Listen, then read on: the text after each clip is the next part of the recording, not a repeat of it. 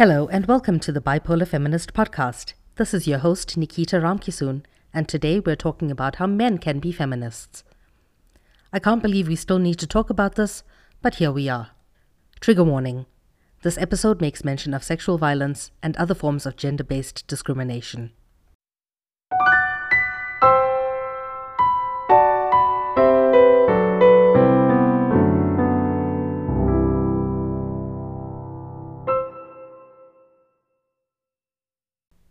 If feminism is advocating for equality of rights and opportunity between all genders, then it is easy to say that everybody should be feminist.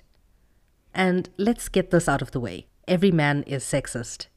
Every man has the potential to make remarks that are sexist, express opinions that put women at a disadvantage, or act with inappropriate force. Some may not mean to do so, but as a form of unconscious bias, this is an indisputable fact.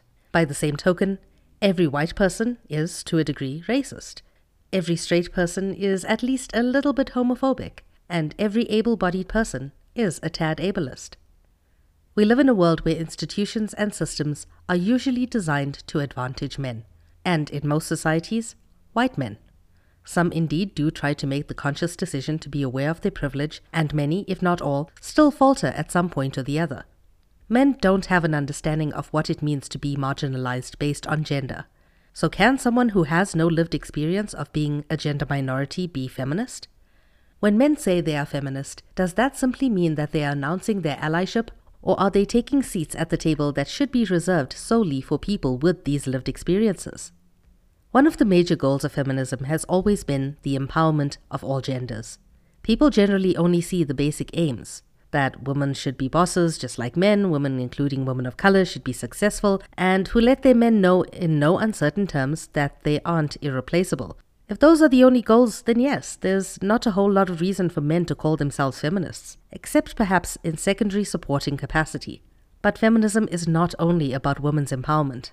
While feminism often takes the form of critique, especially of misogyny and the tendency to dismiss and deride femaleness and femininity, or any expression of femininity, it is as much about empowering men to break the shackles of patriarchy, and not just for gender equality, but economic and racial equality too.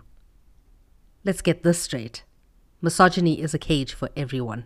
As long as gender minorities aren't free, those who benefit from patriarchy won't be either. So pretending that it's okay for men to not actively do the work and be a sideline spectator to the efforts that feminists make worldwide is just, in a word, lazy. What passes for being a feminist ally instead of actively participating in dismantling patriarchy suits men perfectly. It requires nothing of them, doesn't challenge them in any way, and offers women and other gender minorities neither equality nor liberation, all the while making men look like heroes for supporting the movement. Although there are enough reasons for men to be feminists without taking self-interest into account, we should all want equality for all people, regardless of gender. Put simply, feminism as practiced by men, more often than not, is just decent manners. This behavior is the inspiration behind the old joke heard at women's events everywhere. Have you heard the one about the feminist man walking into a bar? He tripped over it because it was set so low. When men are not working to change the system from which they benefit, they are not feminist. They are merely spectators. I would say that many men intellectually understand male privilege and can see it, but also they like how it makes their life easier. And it's not just those men who apply for jobs when they only fit one criteria, thereby displacing a faceless woman who is better for the job. But it's also about those men who actively push women, especially women of color and other gender minorities, down because they need to be on top, else they will inevitably fail, as they are so mediocre. Should the system demand more of them, they would have to up their game. So they might want to do the right thing, but it's hard, and the status quo works for them. So they perpetuate the system time and time again. Many men use the fake indicator of progress, of acknowledging their privilege publicly while working against it privately. And this has tricked many liberals into thinking that they are actively bettering conditions for women and women of color. Social media holds an immense influence in this way of thinking. It's simple to tweet that you're doing the work, add the word feminist to your bio, attend a protest and donate to a fund, not without Instagram evidence on a heavily hashtagged post, of course. But once it comes down to the real hard work, the momentum stops. Oftentimes, our social media presence reflects how we want to be perceived, rather than our authentic selves or our real day-to-day experience. Being woke is on trend. and everyone is tapping in, virtually at least. Despite sexism being a structural problem, individual actions still matter. People may believe in equality and show it on a virtual stage while opting out of decisions that are hard for them personally, such as making space for and sharing power with women of color or speaking up for women in rooms where we are not. It's only logical that men do not speak for women on gender rights, and that they need to stay in their lane when it comes to discussing lived experience. But men who truly want to see the end of patriarchy will carve out a space in the movement for themselves so that their concerns are addressed alongside the concerns that women had since the dawn of patriarchy. In these spaces, men need to understand that their role is specific and they must be willing to be led by the very same people that their privilege disenfranchises. Men need to recognize that their privilege exists. Patriarchy is a structure that is kept in place by both institutions and social structures as well as ordinary people. Recognizing that it exists and examining their own position in the system means understanding that they have been at the receiving end of a lot of privilege, big and small. They need to look at the gender roles in their own homes, how the rules and expectations are different for men and boys than from women and girls who belong even in the same family, and start undoing these norms. They need to end the boys will be boys attitude because while men aren't inherently creepy, we let creeps off the hook with this attitude. So drop it. This includes ending homophobia and not holding up to macho behavior as the gold standard. Men need to, as a whole, stop perpetuating ideas like boys don't cry. It's unhealthy. Toxic masculinity affects everyone, and women tend to bear the brunt of this toxic masculinity. Men must also believe survivors and support us when we speak. Don't shame or blame survivors. Don't trash our characters. Don't call us liars or sluts. Don't say that we're looking for our 15 seconds of fame. Try create safe spaces for us to share our stories. Understand that every time we speak, we are reliving our trauma. So don't make it about yourself. Don't make this a him too hashtag. Don't say not all men. Don't gaslight. Don't derail. Don't police what we say. And for the love of God, do not re-trigger us. Learning consent should seem so basic, but men have to constantly be reminded that they need to recognize that power and consent are intertwined. Too many times, women are afraid of saying no because we're terrified of what may happen if we do. Women are murdered for saying no. Women are raped for saying no. Women are shamed for saying no.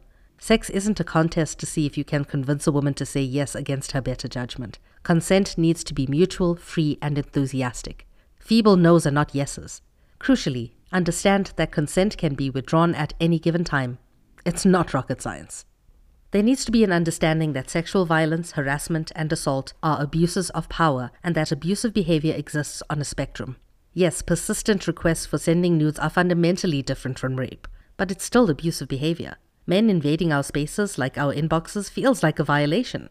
We wish for men to stop trivializing these issues, such as writing of traumatizing experiences as bad dates. They are so much more than that and can have a profound and long-lasting impact on our mental health and our physical well-being. And there needs to be an understanding that rape is about power. It's not about sexual gratification. It's about having power and control over another person physically, emotionally, and psychologically. 3 out of 5 rapists are also in consenting sexual relationships with other people. Or let me rephrase this. Rape is a particularly complex crime because it's about both power and violence. Rapists use sexual organs as the locus of the violence. But no, it is not about sex, at least not in the sense of being motivated by sexual attraction or uncontrollable sexual urges. It is about sex only in the sense that rapists only commit acts of sexual violence, but the pervasive threat of sexual assault is used to limit women's sovereignty and justify sexual assault itself. Understanding that complexity and how to deconstruct it, as well as helping survivors through the aftermath, is what can make men better feminists. We are constantly telling men to read feminist works and women writers, educating themselves about feminisms, history, goals, all of that stuff. It's easy because there's near to unlimited information available, and there's not much that a simple Google search can't help with. Beyond white feminist things like The Handmaid's Tale by Margaret Atwood, there are so many books out there that can help guide you along the way, especially by women of color who experience oppression from multiple intersections. Now I'm addressing men directly.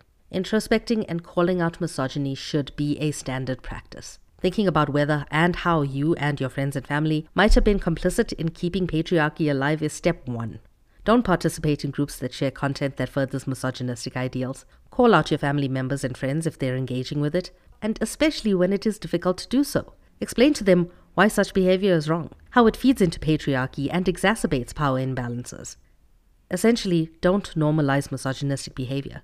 The time has come for a real shift in attitudes and culture. Recognize that even seemingly innocuous situations that may make women uncomfortable at a bar, in a classroom, in a board meeting, groups of men talking over women, excluding women's perspectives, or praising an idea only when it comes from a man, these are all too familiar occurrences that serve to exclude and marginalize women. Don't engage in locker room talk. Don't objectify women. I don't know why this is so hard for many men to understand, but for fuck's sake, boycott perpetrators. Don't give them a free pass. Don't give your favorite abusive comedian a standing ovation. Skip your favorite abusive movie director's show and leave your favorite writer's book in the bookstore if they're an abuser. If you know a perpetrator, out him to his boss, partner, family, and friends. We are no longer playing nice, and neither should you. If you're a business owner, don't employ men with a history of abuse or allegations of abuse against them. Don't give them platforms. Stop simping for problematic men just because you think they're cool. Fuck that noise. Men who don't understand that women's rights are human rights will never be feminists. This movement isn't about women or women's rights only. It's a human rights movement. Everybody has the right to live free from sexual violence, including men. Understanding that this is a human rights issue makes the gender movement inclusive, and also understand that by liberating women, men can be free from patriarchy too. Unfortunately, the world doesn't readily listen to women, and more often than not, although not always, when larger society does, it's because there's some sort of caveat on her ideas, such as her being white or having played the misogynist system so well to get to where she is. Society does, however, listen to men, unequivocally. So while we don't want you to speak up for us, we would love for you to speak up, make space, share power, so that we can speak without having to go through hell and back to be heard. Patriarchy and misogyny are used to manipulate, shame, and control people, marginalizing not just women but men. And that's why men should be feminists. And it's true that sometimes male feminists imagine that they're brave allies altruistically saving women by standing up for us, but dreams about men saving women are just another version of misogyny and totally paternalistic in nature. Misogyny is a cage for everyone.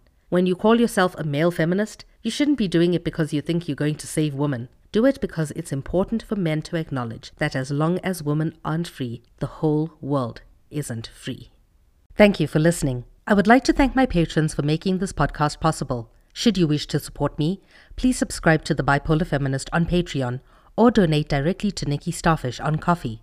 Join me next week as I speak about online safety for women and other gender minorities.